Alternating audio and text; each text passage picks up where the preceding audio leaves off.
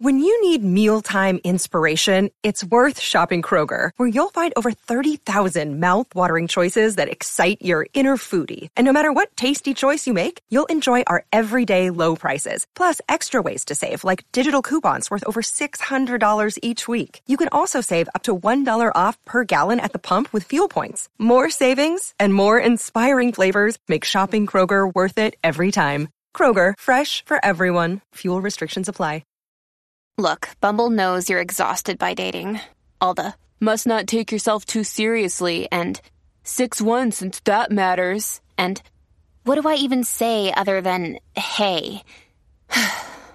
Well, that's why they're introducing an all-new Bumble, with exciting features to make compatibility easier, starting the chat better, and dating safer. They've changed, so you don't have to. Download the new Bumble now. Already the longest day of my life, and oh look, it's only 10. How nice. No coffee. That's not funny. I can give you herbal tea. This is not an herbal tea morning. This is a coffee morning. Every morning for you is a coffee morning. This is a jumbo coffee morning. I need coffee and an IV. I give you tea and a balance bar. Please, please, please tell me you're kidding. I'm kidding. Hey guys, it's Sandy. And I'm Jess. And this is Emily, and welcome to Town Meeting. This week we are discussing episode 2 of Gilmore Girls, and we are going to start off with Sandra's Sucky Summaries. It's time for Sandra's Sucky Summary. At the Gilmore Girls' house, we find out that private school girls are bad, and bad girls always wear red nail polish. Daisy Dukes are just not a good look. A yellow tie worn by a potential Lorelai suitor and Rory's black and white bowling shoes compete for ugliest clothing item. At Chilton, Lorelai is made to take off her coat like she's a toddler in a preschool, exposing the fact that she has a side gig as a cowgirl. We also find out that Rory's low maintenance, like a Honda. In the headmaster's office, this so-called headmaster Charleston looks a 16-year-old dead in the eye and tells her there's a good chance she'll fail. Meanwhile, with Rory's new classmates, Madeline hates bugs as much as I do, Paris is super intense, and Tristan doles out biblical insults. Back in Stars Hollow, Luke Steiner finally looks like Luke Steiner, and there are no cell phones allowed. Miss Patty reminds us that this is not Brazil, and Lane hangs out alone in a foxy pink hoodie. Michelle roasts the hell out of some old ladies, and Babette's gnomes make their first appearance. And in the craziest part of this entire episode, a man not named Kirk, but looks exactly like Kirk, tries to install DSL. Back at Chilton, Rory and Paris are firmly in the enemy stage in their enemies to friends saga, and castles get destroyed. It turns out that in this world, we fight not with our fists or with a big guy named Moose, which ironically was not about Jared Padalecki, but with academia and knowing just who Martin Luther is. And that was the Lorelai's first day at Chilton. Let's discuss. I'll start from the very beginning of the episode, essentially, in terms of, discussion points of Lorelai not waking up to her fuzzy purring cat alarm. They live in an old house. I know from experience, old houses creak. You hear everything. How in the world did Rory not know that Lorelai was not awake when she has clearly been up for a while? And showered. I'm assuming she showered, and the bathroom is upstairs. Oh, good point. I have a guess as to why. She doesn't care. I think it's because Lorelai wasn't even in the Gilmore Girls' house. Because our establishing shot... Oh yeah, it's not... Our establishing shot of the Gilmore Girls' house with Lorelai's room is I don't know what the architect term is, but it's where a piece of the second floor kind of pops out over a lower roof, which does not exist on the Gilmore Girls' house. It was so funny and so startling to me. I was just sitting down, starting episode 2, and I was like, where is this? I could have sworn it starts at the Gilmore house. Oh, it does. They're pretending this is the Gilmore house. So that's why she didn't know. It's a completely different, it's a completely different floor. Also, it doesn't make sense because her bedroom takes up, a big part of it, right? And then it goes into the bathroom. But their house is the living room to the kitchen is so long, right? Yeah. Where is that length upstairs? None of this house makes sense. The exterior and the interior just do not match. And then especially the windows and the doors and everything, so technically if you go in the front door, those front windows on the right should be Rory's bedroom, but like they do not match the windows from inside her bedroom. I mean, that's just like no, they don't. A big prime example right there. And then like the door on the kitchen looks like it comes off to the left if you're looking the front. So like whenever you see them going in and out, it looks like they're coming in and out from the left of the house, but like that door should clearly be in the back of the house. There are so many things about Lorelai and Rory's house that are like, they just don't make sense. And I understand, like, from like a TV filming perspective, right? You have your shell house that is like one house on one side, and I think, is it Suki's house on the other? I think so, yeah. Like the actual set piece.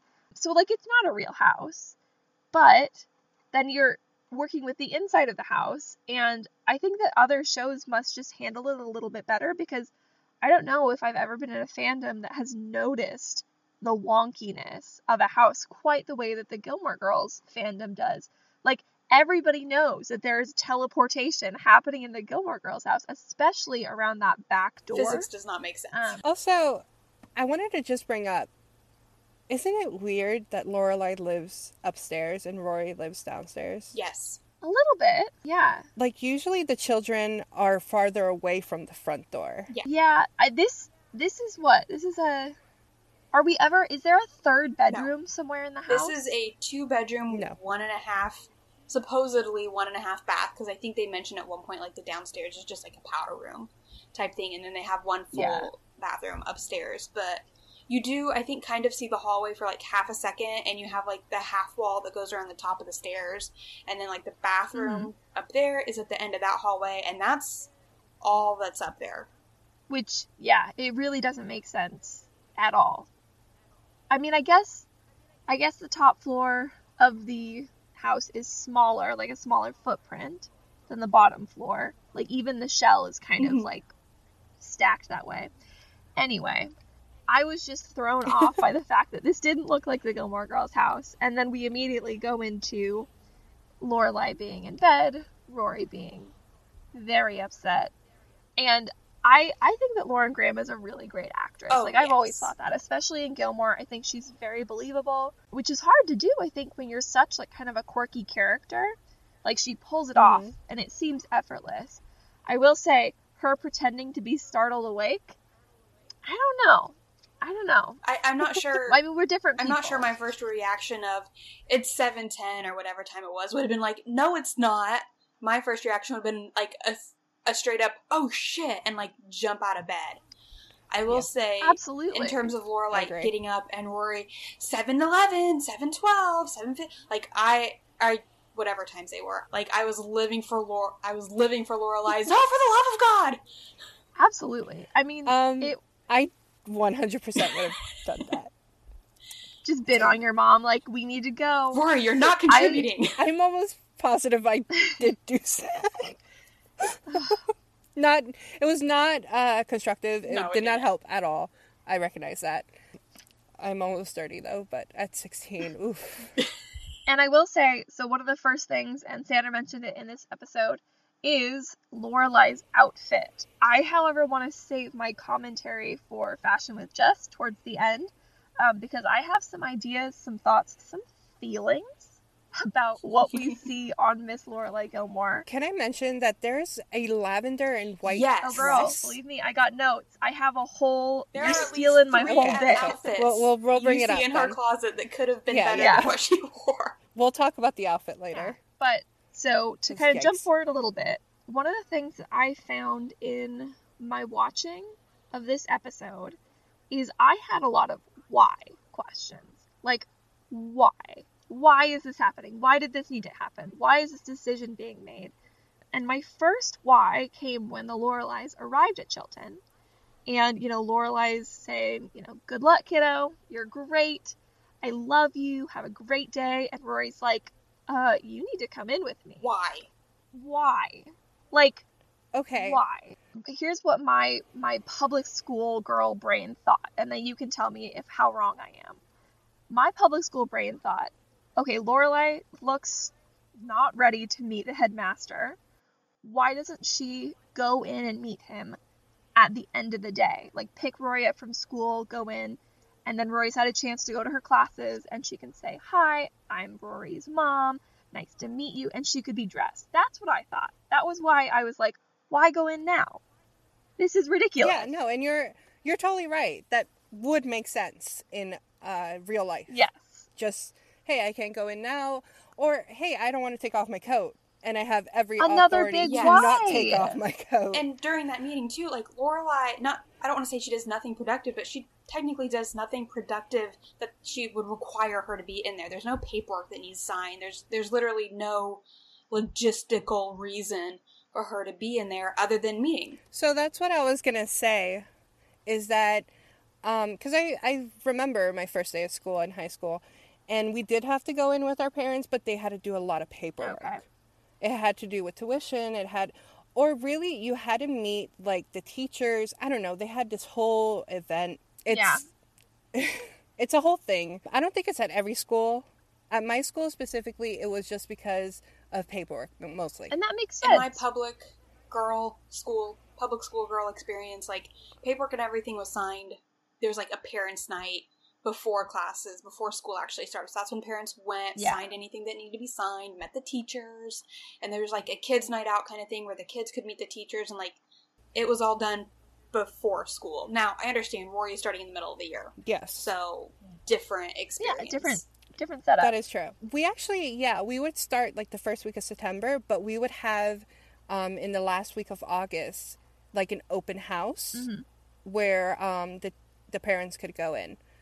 Now, I did want to actually talk about the first day of school, because I want to know if this is one of your why questions. Yeah. Is Emily and her insistence on buying all these other things. Yeah. So I just want to go over all of the clothes that I had. Ooh, I'm excited. For my uniform. So I did have 2 skirts, like Rory. Now here's the thing. There's 2 different types of skirts. There's the plaid skirt and there's the blue skirt. Mm-hmm. And the blue skirt was just a baby blue skirt. You could either wear a white button-up or a polo shirt. The polo shirt could either be green or white. Now, green does not go with blue, so you had to wear the white one with the blue skirt, the green one with the green plaid skirt. There were 3 different types of vests. One that was closed, one that was open, and one that was buttoned. Oh my gosh, so many options. Mix and match. There was a sweater, and like I mentioned last time, you could wear pants as a woman or a girl, but everyone teased you. Don't know why, but yeah, okay, we'll go with it. There were khaki pants, and then you could wear whatever shirt with it because khaki goes with everything. Yeah. And you also had Mary Jane's, right? Black only. Knee-high socks, they could either be green, black, or white. Did you have to wear knee-high socks if you were wearing the skirt? Yes. Okay. You could technically wear pantyhose, but no one really did. And they were all custom made. Oh, wow. You had to get them at a specific place. And each piece would cost $70 to $100. Did you have all of them? That's insane. No. I had 2 skirts. I had the blue skirt and I had the plaid skirt. Because the blue skirt was like the summer skirt. And then I had the polos and I had a white button up. I did not get any of the vests or like the sweaters or any of that stuff. There was a fleece. You could wear a fleece. I did have to buy that. It was $40 because it's freezing in our school. I was going to ask, can you just wear like whatever outerwear? No. So everything has to be like school branded attire. Yes. Oh my god. We probably dropped $300 to $400. And now, was that like per year? Did stuff change per year? Like once you bought something, you could use it as long as it fit, essentially? Exactly, yeah. Okay. I mean, that helps. So by senior year, you probably had to get different stuff. This is going to add kind of onto this. I personally stopped growing at like 11. So I like age 11, 12, and other than, the boobs, I stopped growing.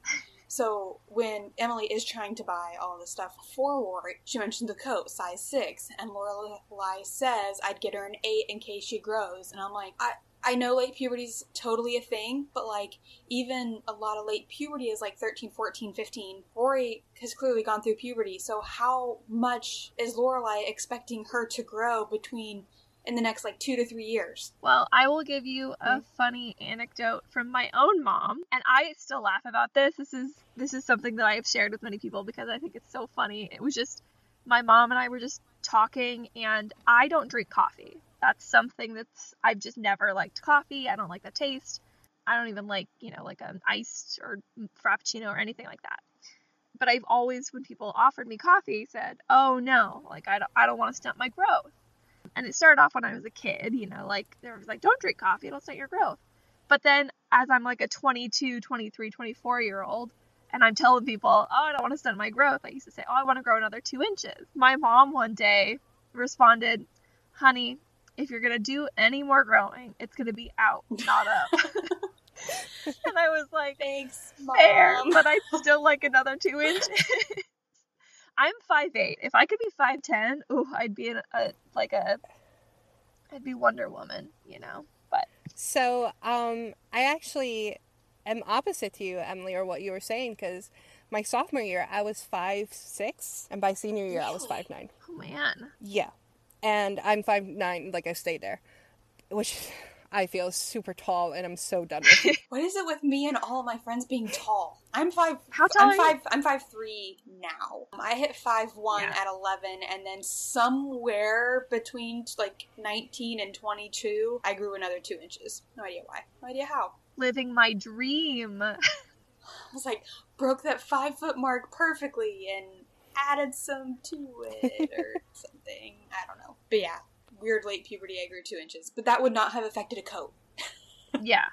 No. I bet that was really tough, like doing the uniforms for boys, because boys in high school, the way that they grow, they like shoot up. They'll bulk out one year, then they'll shoot up the next year, and then 2 months later they bulked again. Like, I can't imagine being a private school boy's mom, because that would be so expensive. I don't know if I've mentioned this on the podcast or not, but I have a 3-year-old, so just to throw that out there. I refuse to buy anything for her that's more than like $10 because she grows out of it so fast. Yeah. And she's at an age where she does not care. She does not know what's on her body as long as she is not too hot and not too cold. And even then she doesn't care. But like a high school boy, especially in like private schooling, they are going to care.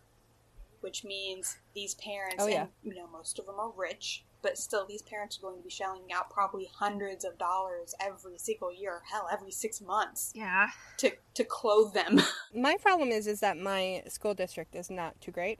So I did have to go to a private school to get a better education. It was a sacrifice for my parents, and I'm so grateful for it. Yeah.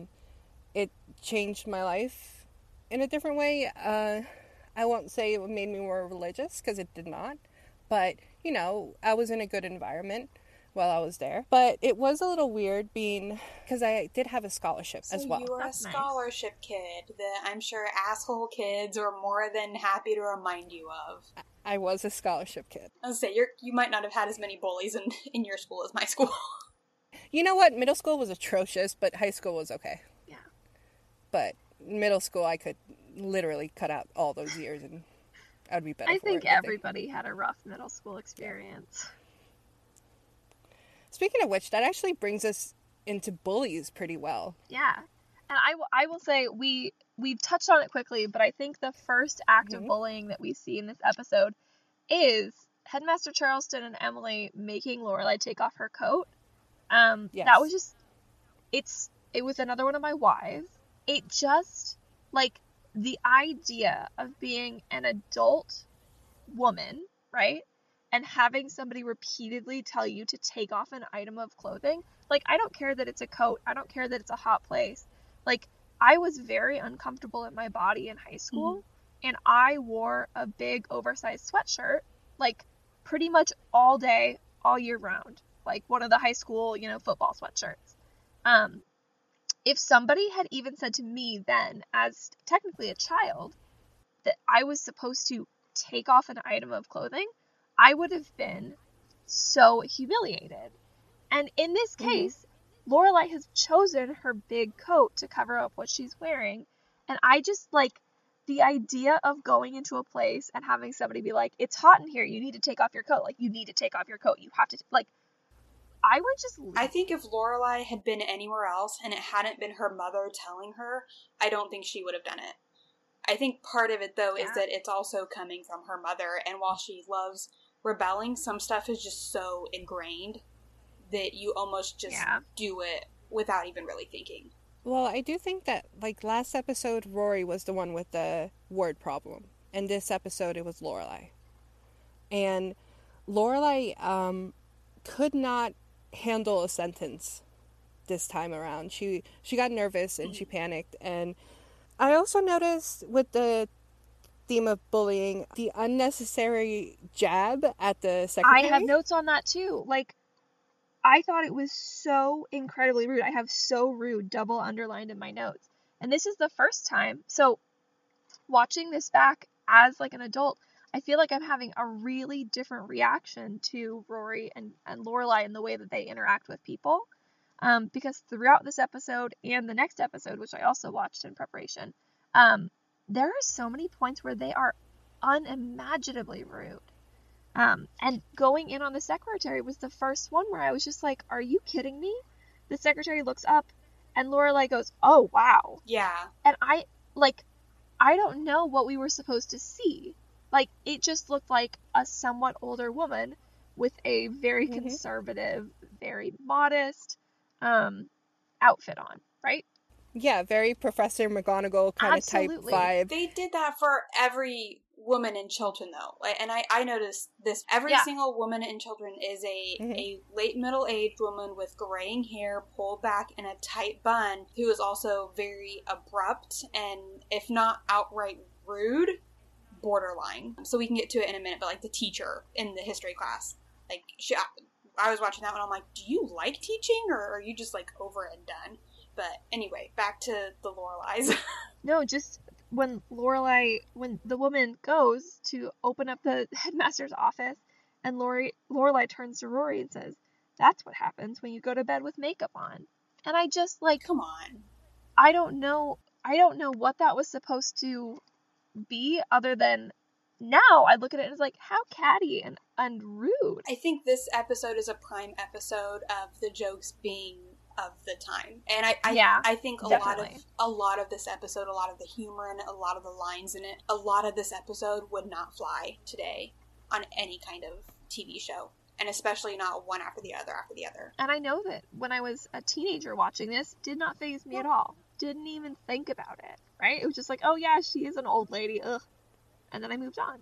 Yeah. And it continues with the headmaster, because Headmaster Charleston, we're going to get an instance much later on in the series where someone's going to look Rory in the eyes and tells her she doesn't have it, right? Yeah. But this is the first time it happens to her. And this time she's not a 21-year-old in college. She is 16 years old. But at this point, it's not direct, and it's not from somebody that she's worked with. It's a figure who is like, you might not have it, and if you don't, that's okay, but you're not going to have it here. Like, I have worked in education, I've worked in high schools, and like, it's one thing to present realistic expectations to a student, and it's another thing to, like, I feel like the way that he speaks to her is very much, he's talking down to her a little bit, you know, he's doing the whole big fish, small pond thing, which is very legitimate, but I don't think that it's his place as the headmaster to do that. I would say that's more of a guidance counselor thing, and I have a note on the guidance counselor too. I don't know if anybody else caught this I did line. catch it, what you're talking about, yeah. So, like, again, she takes her little paper into the office, right after we're done with the headmaster, and they go over all of her paperwork or whatever, and the office lady says the guidance counselor handles everything but pregnancy and bulimia. Like, this felt to me kind of like almost like the Mrs. Kim line all over again.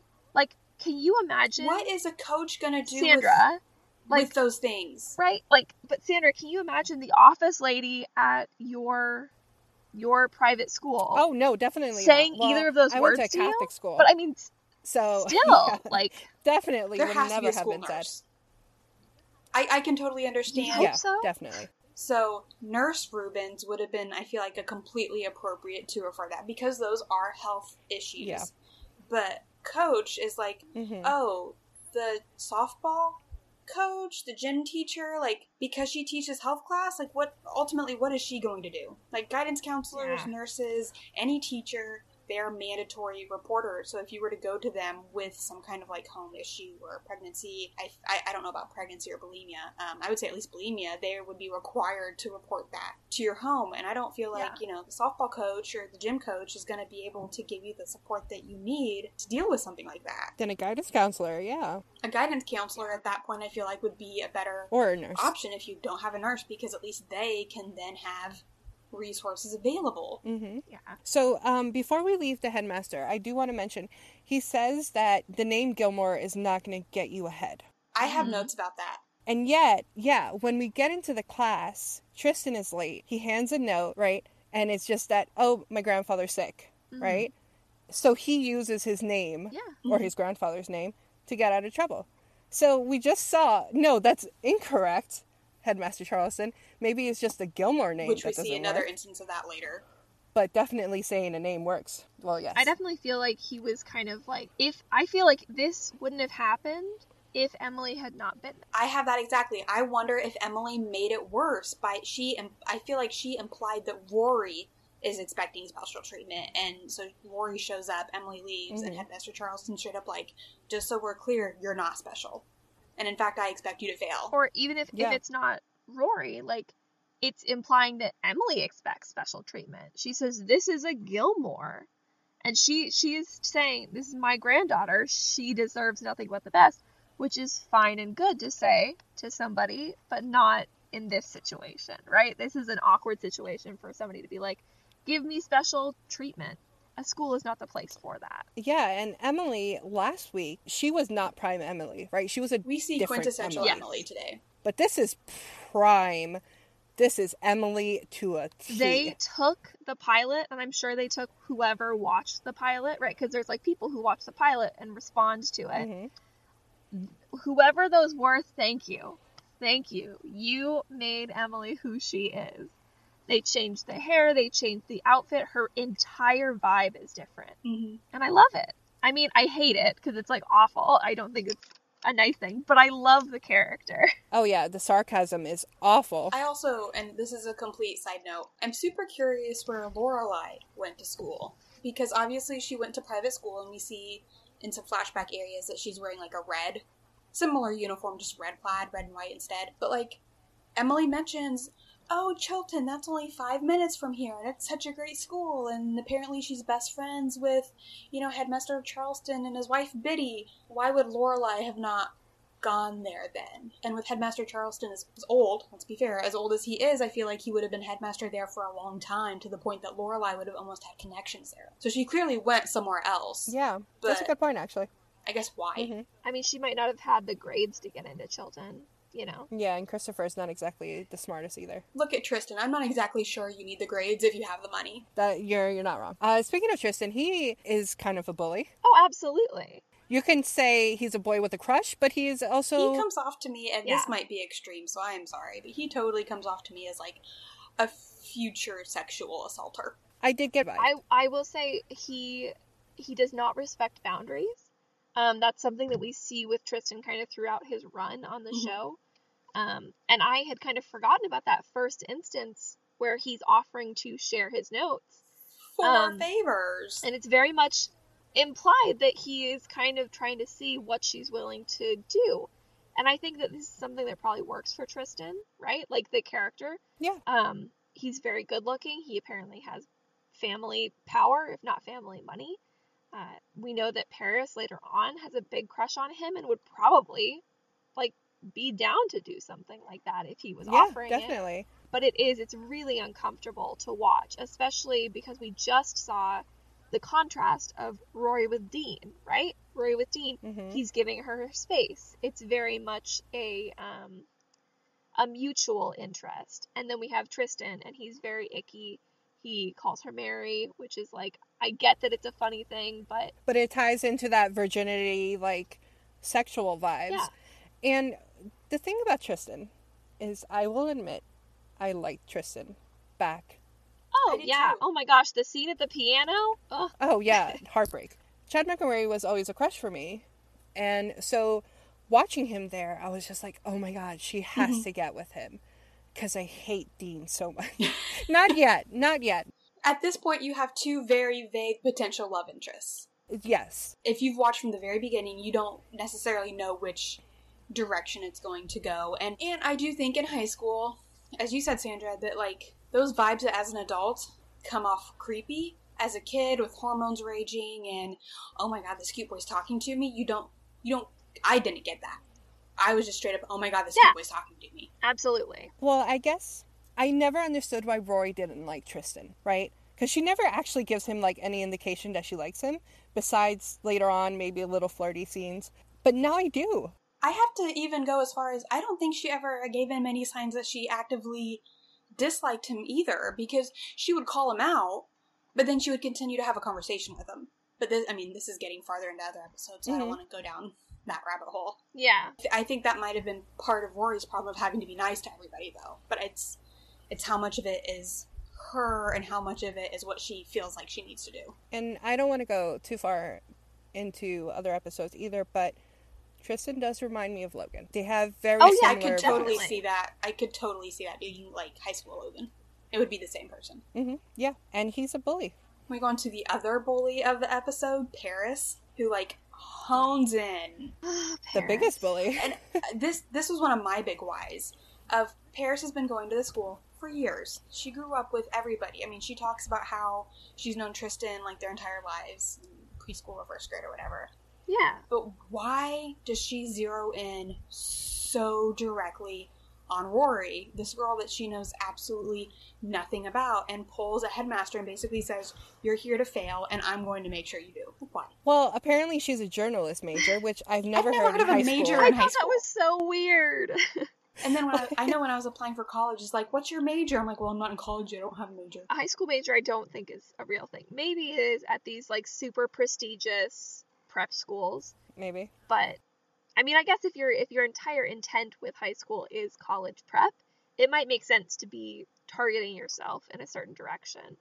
But yeah, it's so weird. And I think that Paris is especially, like, I really like what you said earlier, Sandra, about this is the beginning of their, like, enemies to friends arc. But Paris starts off as such an after school special level bully, right? It's like ridiculous the amount of anger and frustration and just bitterness she has towards Rory.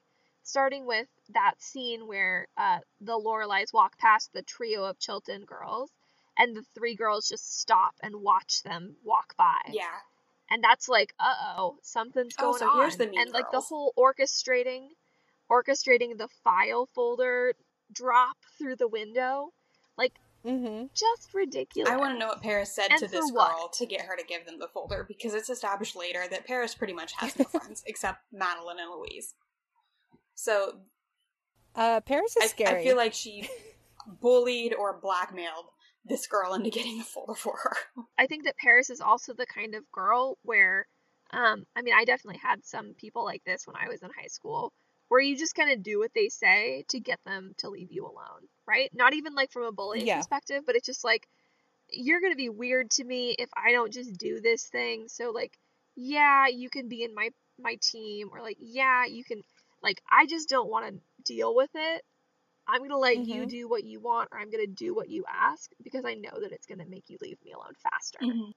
Well, it kind of seems like Paris was made to look like the queen bee in this episode, right? Yeah. She has these two friends around her, and she's, like, one of the popular kids. And you learn very quickly, Paris is not one of the popular kids. No, but the framing. But Madeline and Louise are. Madeline is, like, so sweet. So, it's interesting. Like, you can't not like her. Also, she has red hair. Did you guys notice she has red hair? Because I could not notice that. Later on, she has black hair.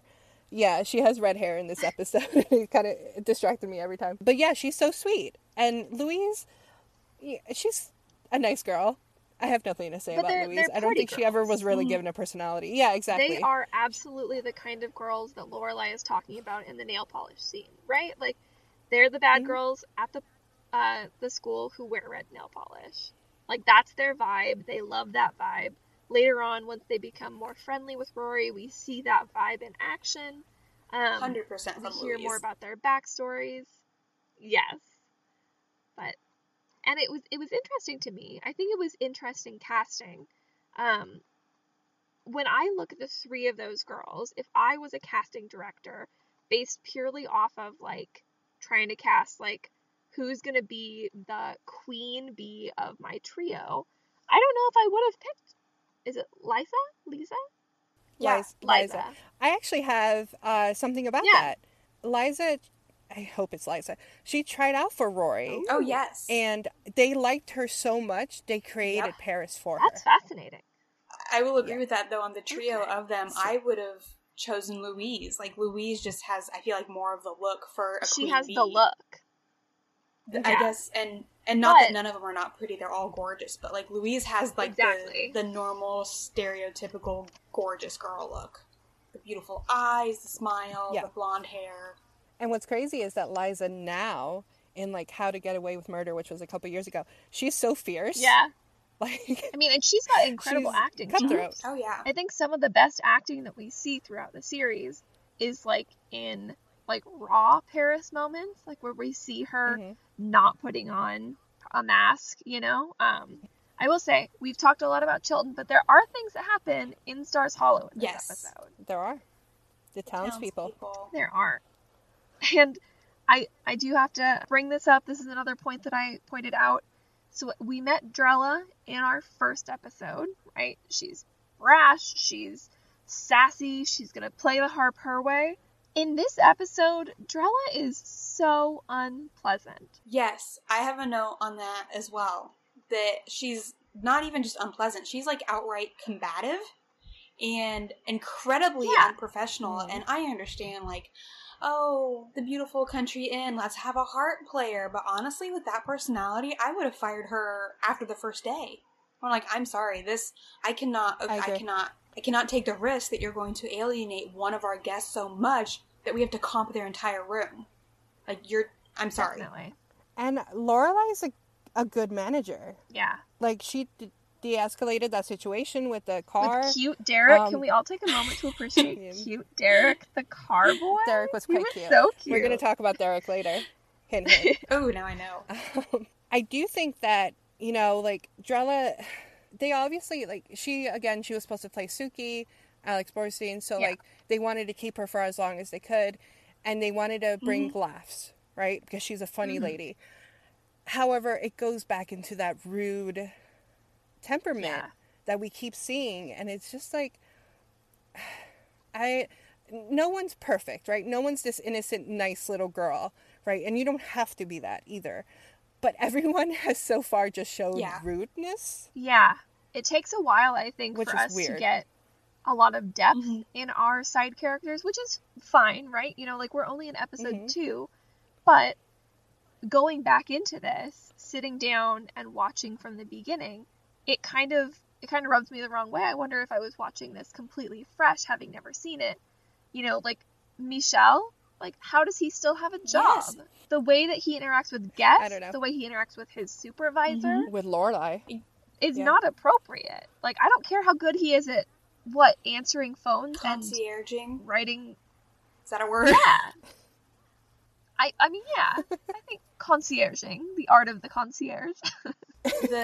I'm not your faithful pooch, and answering the phones, and, you know, the women come downstairs and ask about, you know, antique shops and just, like, your house. Like, honestly, depending on how cranky those women were, they could have probably gotten a big discount on their room, which means he would be costing the inn money.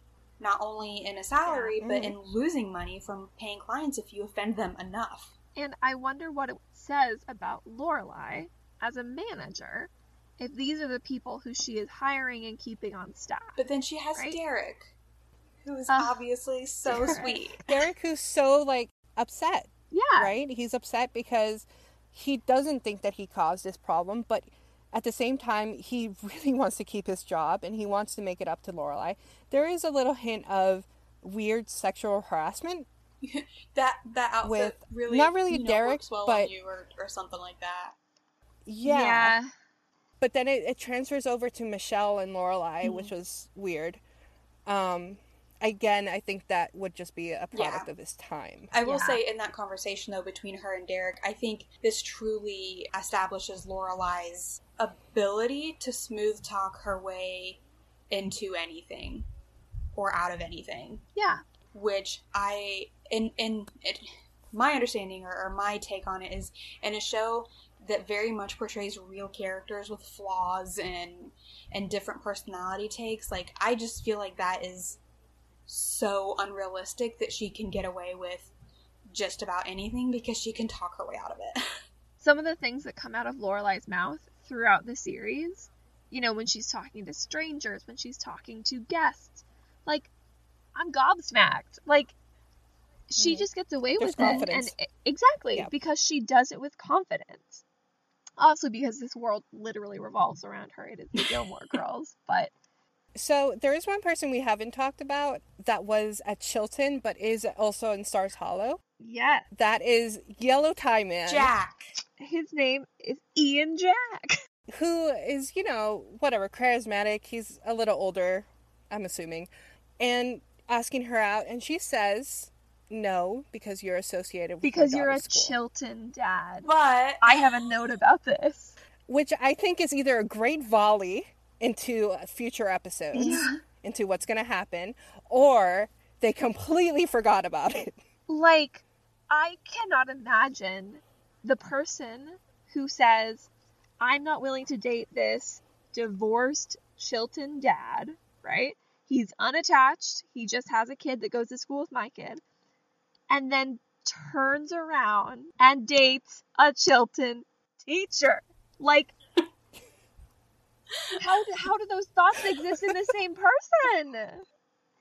How do you make that work? And her initial reaction to both of them too, like, I feel like she had a much stronger reaction to Jack than she did to Max. Yeah, she like got all goofy. She got all goofy and flirty and completely forgets that she's supposed to be taking her daughter to the headmaster. Like, that part just blows my mind. Like, she acts like she forgets Rory's even there. And she's just, like, fully engrossed in flirting with this man that she just met because he's into her. But then, you know, when we first see Max, that's not her reaction. She's there for Rory and Rory's school and parent-teacher meetings and stuff. So I don't understand, as you guys have said, the logic of, I can't date a Chilton dad, but I'll bang the teacher. I feel like it's totally normal, at least I'll say in a public school, right? And I went to a large public school. My parents were both married. However, if I had a single parent and they had run into another single parent at like a back to school night or something, I don't think that it would be weird for those two parents to date. Like, yeah, it might be kind of weird if they, like, got married and then you have step-sibling kind of dynamics or whatever. Mm-hmm. But, like, when she said that, she was like, he's a Chilton dad. I was like, Laura Gilmore. Oh. My mom was really good friends with the teachers because they knew each other from my grammar school. My elementary school goes into the high school. Like, there's the same program. So a lot of people just know each other, right? So my mom knew most of my teachers, which was so awkward, right? Because she'll be like, oh, and I talked to Jack today, and we talked about this. And I'm like, who's Jack? Oh, Mr. Sullivan. Mom. Why are you talking to my algebra teacher? Yeah. Why is this happening? I have the same thing just because I grew up in a tiny town that my dad also grew up in. So my dad knew all of the teachers from when he was a student. One of my brothers and a friend of his did senior ditch day, and they called in for each other of, so-and-so's got an appointment, he's not going to be in today, or he'll be in late or something. And the secretary that they called into then called my dad and was like, hey, we just got a call from son that he's going to be out, and they said he was you. Is he out today? And my dad's like, yeah, no. So then when they got the call that my brother was going to be in at a certain time, they called my dad back. My dad was sitting in the front office when my brother walked into school. Oh, no. Oh, man. Small town problems. I love my small town. Okay, going back to Gilmore Girls. We have a few more key points. We have potential suitor number 1. Yes. But we also have potential suitor, or potential for the entire series, suitor number 2, Luke Danes. Yes, I had forgotten how hard they really went in on the Lorelai and Luke thing in episode 2. I think it was unintentional. Mm-hmm. Straight away. Because, I mean, they say that Luke's role was initially supposed to be a woman. But then, I don't know, studio execs or somebody was like, hey, we need some male. There are no men in this show. We need at least one main male character. Because Richard, at least in the beginning, is very in and out. I feel like he's only really in, like, half the episodes. Well, he wasn't even in this one, yeah. But from what I've read, Lauren Graham and Scott Cohen, I think that's his name, right? Is that his last name? Scott Patterson. Patterson. Where did I get? Okay, Scott Patterson. I have no idea where I got Cohen. There's a Cohen in here somewhere, I'm sure. Scott Cohen is Max. I'm almost certain it's Max. So Lauren Graham and Scott Patterson had such amazing chemistry from the bat. They're like, okay, let's do this. So I feel like pilot, they got the chemistry. Episode 2, we're doing it. I feel like from the response on the pilot of the chemistry, they're like, okay, we're gonna dive into this and we're gonna make it a thing. And I love Lorelai being like, what do you think about Luke? And Rory immediately being like, no, because we eat here every day, and if you broke up, we'd have to go somewhere else. And also, it's the first mention of Al from Al's Pancake World, but it seems like at this point in the show, it's not Al's Pancake World, it's just Pancake World, and Al works there, based on the way it was said in the episode. So, looking forward to Al, becoming a franchise owner. Good for him. Somebody we do see in this episode is Mick. Everybody's favorite character, Mick. Right, yeah. Fan favorite Mick the DSL guy. Yeah. Played by Sean Gunn, aka Kirk. This is just one of those moments where you see him and you instantly, as a Gilmore fan, know what to expect, right? Like, Kirk, the way that Sean holds his body when he is Kirk is different, right? He just... Kirk's just a different guy. He's got a looseness to him. He's got a nervousness to him. And then you have Mick, who's just kind of surly and, like, off-putting. It's just such an interesting introduction to one of my absolute favorite Gilmore actors. I mean, he does still have the same, kookiness. Well, that's not a frog. That's a turtle. Yeah, exactly. Yeah. Very literal. You have to be very literal with Kirk. And that was kind of seen with Mick. Why didn't they just keep Mick? Like the name, right? Maybe it's kind of an odd name. I would assume it's short for Mickey. Kirk right? isn't exactly a normal name either, though. But to completely reinvent him, I'm curious when we hear the first named Kirk moment. Yeah. I think it's actually the next episode, or not it the might next be the episode. the episode after. So we have, I think, I want to say we have 2 more episodes before he's officially named Kirk, because we have 2 more jobs of him being the surly Mick. Just I don't even know if he's Mick. Surly laborer. He's not Kirk. At least he doesn't act like Kirk. Unnamed man. And this is also a great scene because we get a little bit of Babette and Maury. Yes. I love them. They're so fun. I think this is one of the best cast couples in the show, if not for anything else physically. Like, the physical juxtaposition of tiny little Babette and big noodly Maury is so much fun. I love imagining them and their life, and this jazz guy in all black with the sunglasses and the hat. Like, what fun neighbors. I'm obsessed with their gnomes. I love their gnomes, and something that I noticed in the episode was their bottle tree. I love that. And behind them, when they're sitting on the lawn chairs, they have like wine bottles and stuff hanging in the tree behind them. And it's just like so bohemian and fun. Like, I want to learn more about them. Babette and Maury for me are couple goals. Like, that's where I want to be in 40 years. My husband, of just, he's still absolutely in love with me and I'm absolutely in love with him, and we are weird and we're kooky and nobody truly understands us, but like, it works and nobody outside will ever think otherwise. I agree. And I do have one more note about just kind of the basics of this episode. I wrote slut shaming returns. I don't remember what exactly was said. I wish I'd written down the note, or the line. But in the first episode, right, we have Rory bring up that, oh, did you do something slutty? And I believe in this episode, again, somebody refers to somebody as being a slut or doing something slutty. And I think this is going to be a common theme throughout the show, is this like low-key slut shaming. Like, we've spoken a little bit off podcast about how sex is approached in Gilmore, And it's going to be interesting, I think, to see this progression, because we already have the concept of doing something slutty or being slutty. It's a negative thing. It's a thing they bring up multiple times, at least once per episode so far. And it's just something I'm not personally chill with. Like, slut shaming is not cool. Neither. And the Gilmores kind of do it as easy as breathing, right? Yeah. Just not a cool Gilmore thing. I can't think of off the top of my head what that line might have been. I personally did not register it. I think that's the next episode, because I don't remember that happening in this episode. I think it's between Lorelai in her suit and Lane in the Foxy hoodie. That's it. That's where it falls in the episode. So if we ever want to go back, we can find it. Oh, I do want to back up a little bit, if we don't mind. An introduction to a character we did not see in the first episode that I was excited and really enjoyed. Jackson. We see our first Suki and Jackson interaction of Suki being absolutely ridiculous with the vegetables. So I have in my notes, Paris and Rory, enemies to friends, and then I have Jackson and Suki, enemies to lovers. Yes. I don't know if they would ever be enemies. They are so much fun. No, they're not really they're enemies, I guess. They definitely they're get on each other. bickering. Yeah. It's so cute, though. They're so much fun. I love them. See, it rolls differently. I want to know, did Suki actually take a peach from a fantastic batch and ruin it by rolling it on the floor? I mean, she would. If right? anybody They're would. all going to end up on the floor regardless. It's Suki.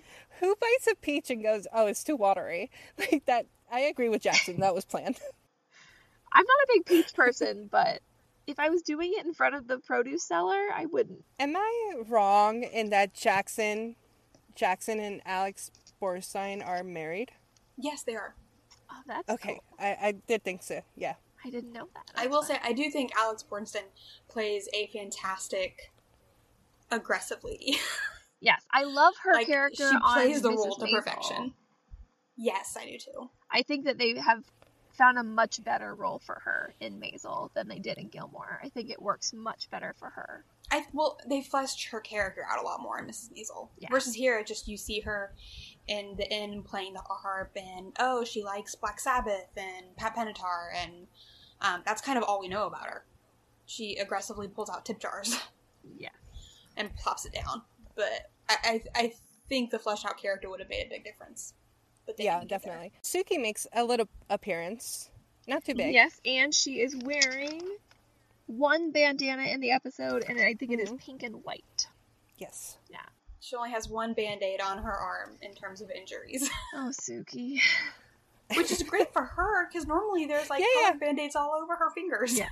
But other than that, were there any other people in Stars Hollow we may have missed? I don't think so. I think we've kind of covered the new ones. We've covered who's joined us, and we just have more in the next episode and the next episode. They just keep coming. I did want to make a little side note, if you don't mind. When we first see Lorelai and Lane and Rory walking down the street, Lane's still got her Foxy hoodie on, Lorelai mentions, hey, how about I take you two to Hartford with me and you guys can have your fun adventures while she's at business class. Why do we never see Lane and Rory Hartford adventures? I wondered about that too. I don't think Mrs. Kim would allow her.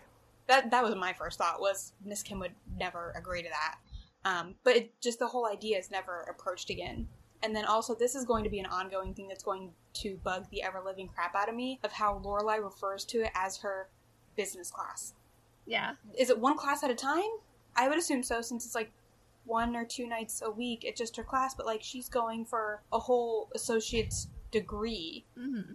I feel like when she refers to it as a class, it just sounds like a weird certification that she's getting to maybe put a CPA after her name, or not CPA obviously, but to put an acronym after name. But this is a full associate's degree. Yeah. We see her graduate. I feel like they downplay that a lot. The fact that it's an actual college degree is what she's doing. Which, good for her. Definitely. But she does downplay it. And I'm sure that if we wanted to break down the Lorelai Gilmore character, there's probably a lot of things in her life that she kind of regrets not being able to do, and probably college is one of them, and she probably doesn't want to make a huge deal about it, but I do love her graduating. Well, she's very adamant, even in this episode, she does everything herself. Yeah. So, she does not need anyone else's help. I'm actually trying to think. I don't think we ever see Rory helping her study or anything either. No. I don't even know if we see her studying. I know we do. We do. Okay. Yeah. At one point, it's like finals or something. Yeah. And she's freaking out about it. So should we move on to Townsperson of the Week? Sure. Yes. Cool. Jess, you go first. Okay. I already brought him up. I feel like maybe somebody else is thinking the same thing. But I was so into Derek in this episode. He's just like, he's there and then he's gone. He's this golden-haired little golden retriever of a guy. Absolutely the kind of guy that I crushed on in high school. I love that he's like the one person at this entire establishment that cares about his job. Like, yep. Yes. He's just a real standout for me this week. I love him. I also said Derek. And I said Derek because I've been in his position. You know, like, something happened and it was outside of your control, or it wasn't even your fault or anything like that. But you're the one who has to beg to apologize or to get forgiveness. And especially to a manager or to someone above you. And you're just trying your hardest. Like, retail and hospitality jobs are so hard. Yes, they are. Mm-hmm. And, like, this poor kid. How about you, Emily? So I'm going to go off from you two. I'm putting Babette as my favorite townsperson just because we finally see quintessential, fun, kooky Babette with her gnomes was my reasoning. And you start to first see the kind of love between Babette and Maury too, I feel like. They're so cute. But I think I will also bow down to Derek. Because though we never see him again, I do think he fully deserves it this week. Where Derek stands on Derek this podcast. the ballet. It's gonna be like a year and a half, and we're gonna look back at all our townspeople, and we're gonna be like, who the hell is Derek the valet? He like popped up in the episode, and I was like, Derek, where have you been all my life? Season 1, episode 2, apparently. If Derek had gone to Jess's high school, she would have at one point thought, could we, if he approached me and said something? Absolutely. Yes. I want that to be a running joke on Jess. Yeah. Every boy she saw in high school. Literally every boy. Every boy. Gosh. Would Tristan have gotten that? Oh, look? yeah. Oh my gosh, Tristan would have. Tristan is the kind of boy that I would have like had a secret section of my journal about, where I was like, one day Tristan and I will get married and we'll have 2 kids and a dog.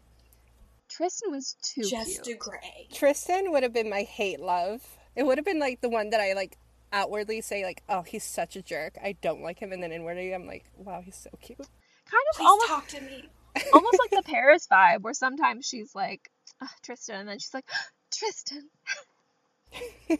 Yeah. Pay attention. I say right now, as much as I dislike Tristan now as an adult, like if I was in high school, he would have 100% been the boy that I would never admit to anybody that I liked, but like I would be in love with. Oh yeah, boys. Boys. Oh, boys. Well, there are other more important and educational things than boys that we discuss on this podcast, such as books. Okay, time for, let's go with Stars Hollow Book Club. Reading books with Emily. So this particular episode, we did not have a whole lot of Rory reading. All of our book references were for the most part based off of classes and schoolwork. So we had our references to Shakespeare, Charles Dickens, Tolstoy, but I would have to go with the biggest surprise for me was a reference to Charles Dickens' David Copperfield. Now, I grew up with David Copperfield as a magician, and that's 100% who I thought David Copperfield was. So when they're having this Spitfire in Rory's first literature class, who, by the way, this teacher disappears and you never see him again. No, and it's then Max. we meet another teacher Yeah. who has a much more prevalent role. They mention something about Charles Dickens and David Copperfield, so I had to look this up. And so in case all of you other people who are my age who only know David Copperfield as an illusionist, David Copperfield got his name from a Charles Dickens novel that was initially wrote out as a series and then combined actually into a book. So it was initially a series that started in 1849, and then all of the books were combined into one book in 1850, I believe. But It was initially called The Personal History, Adventures, Experience, and Observation of David Copperfield the Younger of Blunderstone Rookery, which he never meant to publish on any account. And this is all in the initial title. Oh my god. Longest title ever.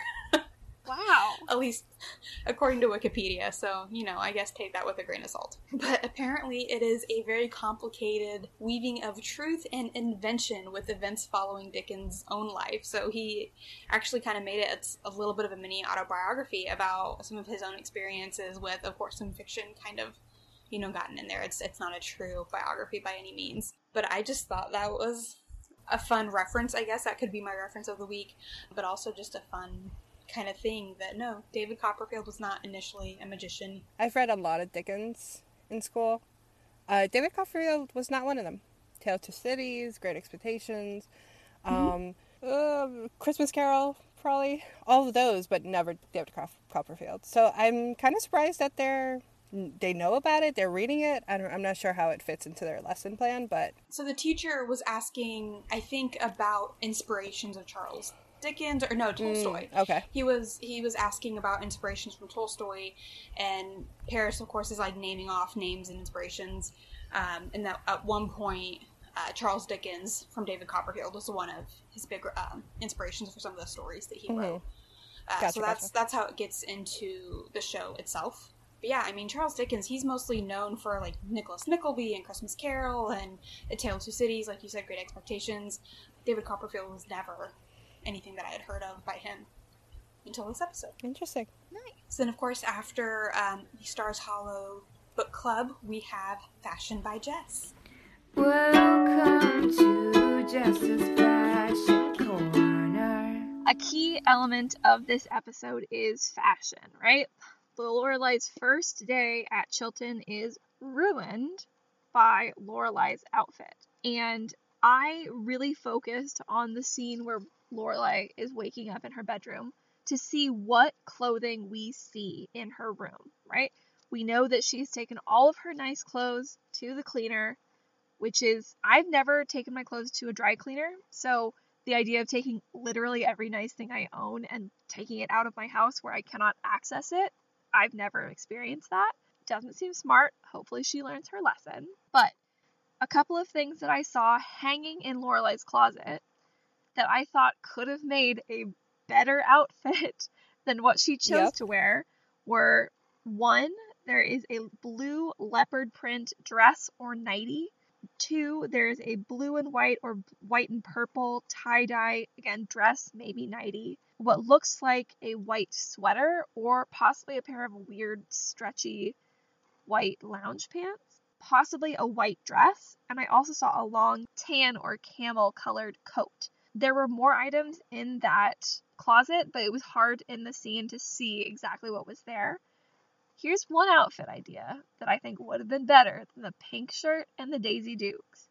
I think if she had paired the purple and white tie-dye dress with the white sweater under the long camel coat with a pair of just flats, that would have been so much better than what we see her choose. And I understand that we are supposed to see her being super pressed for time.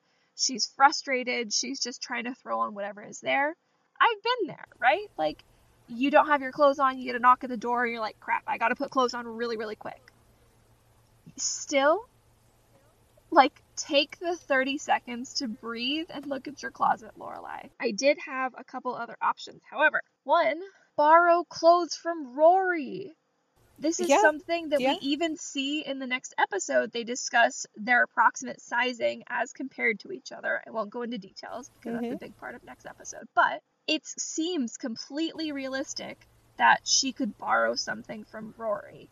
And I would even take that a step further and say, if she had worn a pair of her own normal jeans and a sweater from Rory, she would have been solid, right? She would have looked nice. She had dirty clothes everywhere, so I was just like, just take a pair of jeans and douse it in Febreze and just, like, do it. Better than those She had shorts. to actively search out the clothes that she wore versus just grabbing the first thing in the closet. The first thing in the closet again, we had like the one tie-dye dress and then the other dress on the left that I think was the leopard print. Like either of those, like you said, would have been better. And instead she goes to her dresser and starts rifling through her dresser. And I even went and I did some Googling to look at late 90s, early 2000s, you know, slip dresses, cami dresses. I wanted to make sure that when I said she could wear that dress out in public, that I wasn't, you know, BSing. And it is exactly like I remember. Those little spaghetti strap sheath dresses were super in at the time, and it would not have looked out of place. I mean, yes, it might not have been Chilton appropriate, but it would have been way more Chilton appropriate than Daisy Duke's cowboy boots. The other thing is, her shoe game, I think, could have also changed the look, right? What was that? Throw on a pair of sneakers. Like, she committed to the role. She did. She could have grabbed any other pairs of shoes. They weren't also at the dry cleaners. Do we ever see Lorelai wear cowboy boots again? Are we supposed to believe these are just a staple in her wardrobe that she's like, oh my gosh, I need shoes. Boom, right for the cowboy boots. I don't know if we do. See her wearing a cowboy hat that I now have to wonder if she was wearing cowboy boots with the hat. We'll have to watch closely. But we don't see him. Connecticut doesn't have cowboys. Sure they do. Yeah. I mean, everywhere's got a little rural corner, right? Yeah, maybe. But yeah, this was it was a rough episode for fashion. I mean, I focused pretty heavily on looking at Lorelai's closet for my fashion focus this time. The other thing is, a lot of the time when we're not dealing with Lorelai's outfit, we're looking at the Chilton uniforms, which I think are very standard uniforms, as Sandra has kind of covered today already. But I will say, something that I have noticed about Lorelai's workwear is that Lorelai wears mini skirts to work. Like, I don't know if you could call them anything other than being mini skirts. I professionally would never wear a mini skirt just because I've got a little more hips and booty than she does. And when I wear something that's short, it definitely doesn't look professional, at least in my eyes. And I know that there's like a little bit of like internalized bias there about, you know, thinking this is professional, don't show skin or whatever. But I almost feel like the little short skirt outfit that she was planning on wearing, I would have been like, ooh, isn't that a little scandalous for a Chilton mom? Still would have been better than what she wore. Well, yes. Lorelai goes on, I was going to wear the flippy skirt, and it was going to be so great. And then you see her, and I'm like, where's the flip? About that skirt is flippy. Where's the flip? Yeah. That is a straight up mini. I know, it's the same thing. I do think she looks fantastic in that suit. She wears it so well. It does make me wonder, though, that suit, is it a product of its time in that those kind of lengths in young managers was, you know, completely appropriate? Or is it a product of TV? Of just making somebody look sexier, better, sexier than what the traditional person in that role would dress. I mean, I think that when you get to dress Lauren Graham, like, you can pull out all the stops. She has great legs. She's got great legs. She looks incredible in it. But yeah, it is interesting. It would be interesting for me. I'll look into that. I'll see what was business wear in the 2000s. The 2000s were a rough period of time for fashion. I think the Gilmore Girls escape a lot of the especially tricky trends, I'll say. Like the hyper layering that we see throughout the 2000s. Not quite as bad in Gilmore Land. Yeah, you get a lot of midriff in Gilmore Land. Yeah. Which you don't get in the, like, I was full blown in the layers. Oh yeah, you've got to have like 3 tank tops on. Yes, I did not leave the house without at least one extra layer more than needed, and then also a belt. I wore a belt literally every day. Like, if I had one belt that was starting to wear, I was like, Mom, it's time to go to the store. My belt's wearing out. I need a new one. I was a belt girl too. And sometimes I'll try to put a belt on my pants and I'm like, ooh, no. Yeah, I don't like it now. I've grown out of the belts. I'm trying to remember what I used to wear, but I used to wear my uniform. What we would do when school was done and we had our like club activities and stuff, a lot of the girls would take sweatpants and put it on under their skirt and still have the skirt on. We do see that look at one point. Sweatpants under the skirt. It's what we used to do. It's in the next 2 more episodes, I think. I'm sure. I mean, something to look forward to. It's authentic, yeah. So, reference of the week. There weren't a lot of references this week. Or if there were very, like, classical references. We already talked about David Copperfield and a little of the academic ones. Martin Luther, we mentioned in the summary. There's the religious ones, Virgin Mary and Mary Magdalene. But besides that, I didn't have any reference that really stuck out to me. Yeah, there is the reference when the Loreleis arrive at Chilton and they're doing the head tilting scene, and they make a reference to the Hunchback of Notre Dame. Lorelei says, "Oh yeah, that's true." Checking to see if there's a hunchback in that bell tower, and I mean, they really zoomed in on those gargoyles. That was definitely the vibe they were trying to. They were creepy, across. yeah. Yes. But yeah, there wasn't a FloJo moment for me. Let's say that. There wasn't a FloJo moment. I will say I love picking out scenes that are in the intro. So like when they're leaning forward and their heads telling, like, oh, that's in the intro. Speaking of which, next week we have to talk about the intro, because we have still not talked about the intro, like the actual song and all that stuff. I do think that we have to bring it up at one point. Yeah. Okay. But what I will tell you guys is Rory had 1 cup of coffee. Just one. Oh, wow. That's not very much for a big first day of school. Well, this pretty much spans only one day. So I guess that makes sense. And she had it at the end of the day. Not even in the beginning. So she probably had some in the beginning that we didn't see. Yes. It wasn't mentioned, so I didn't want to include it. I'm saying, like, because they were rushing and all that stuff, it's possible they didn't get coffee. Lorelei had 4 cups of regular coffee and potentially 1 cup of decaf. Wow. And when I say cups, I mean sips. Yes. Yeah. But 5 in total. I mean, that's a lot for one day. In one day? Yeah. Yeah. Not as much as 9. She went down. This is true. And especially for the day that she had, that's actually really surprising that she only had 5. Especially after her coffee and an IV. Yeah. She seemed to enjoy Luke's, even though it was decaf, which was interesting. So I'm not sure if it was decaf or if he was just messing with her. So we do see in later episodes that, like, she can tell. Yeah. She knows. Lorelei is definitely a coffeeholic. A Java junkie is what she said, right? Yeah. Java junkie, rather. But yeah, that was the Lorelei's first day at Chilton. It was a good episode. I don't know if anything crazy happened. Yeah. I will say that going back and I've watched like the first 3 episodes now. It's amazing how many things I thought took, the entire season to happen are happening right away. Like the introduction of Paris and the Tristan crush and all of this is like, it doesn't feel like a ton happened, but at the same time, they're really setting us up. Mm-hmm. Mm-hmm. Yeah. Jess, you had mentioned earlier that you had a hot take before we started recording about this being a filler episode, and I agree to an extent that not a whole lot happened. We did meet some fun new characters. I do think that if this had not been the Lorelei's first day at Chilton, a lot of the things that happened in this episode could have, I guess, gone without. So the Chilton is obviously the big thing. Mm-hmm. The only reason I think it's not a filler episode is because that happened. Yeah.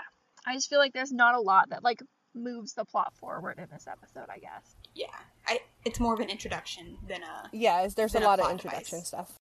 Which is fair. It's only episode 2.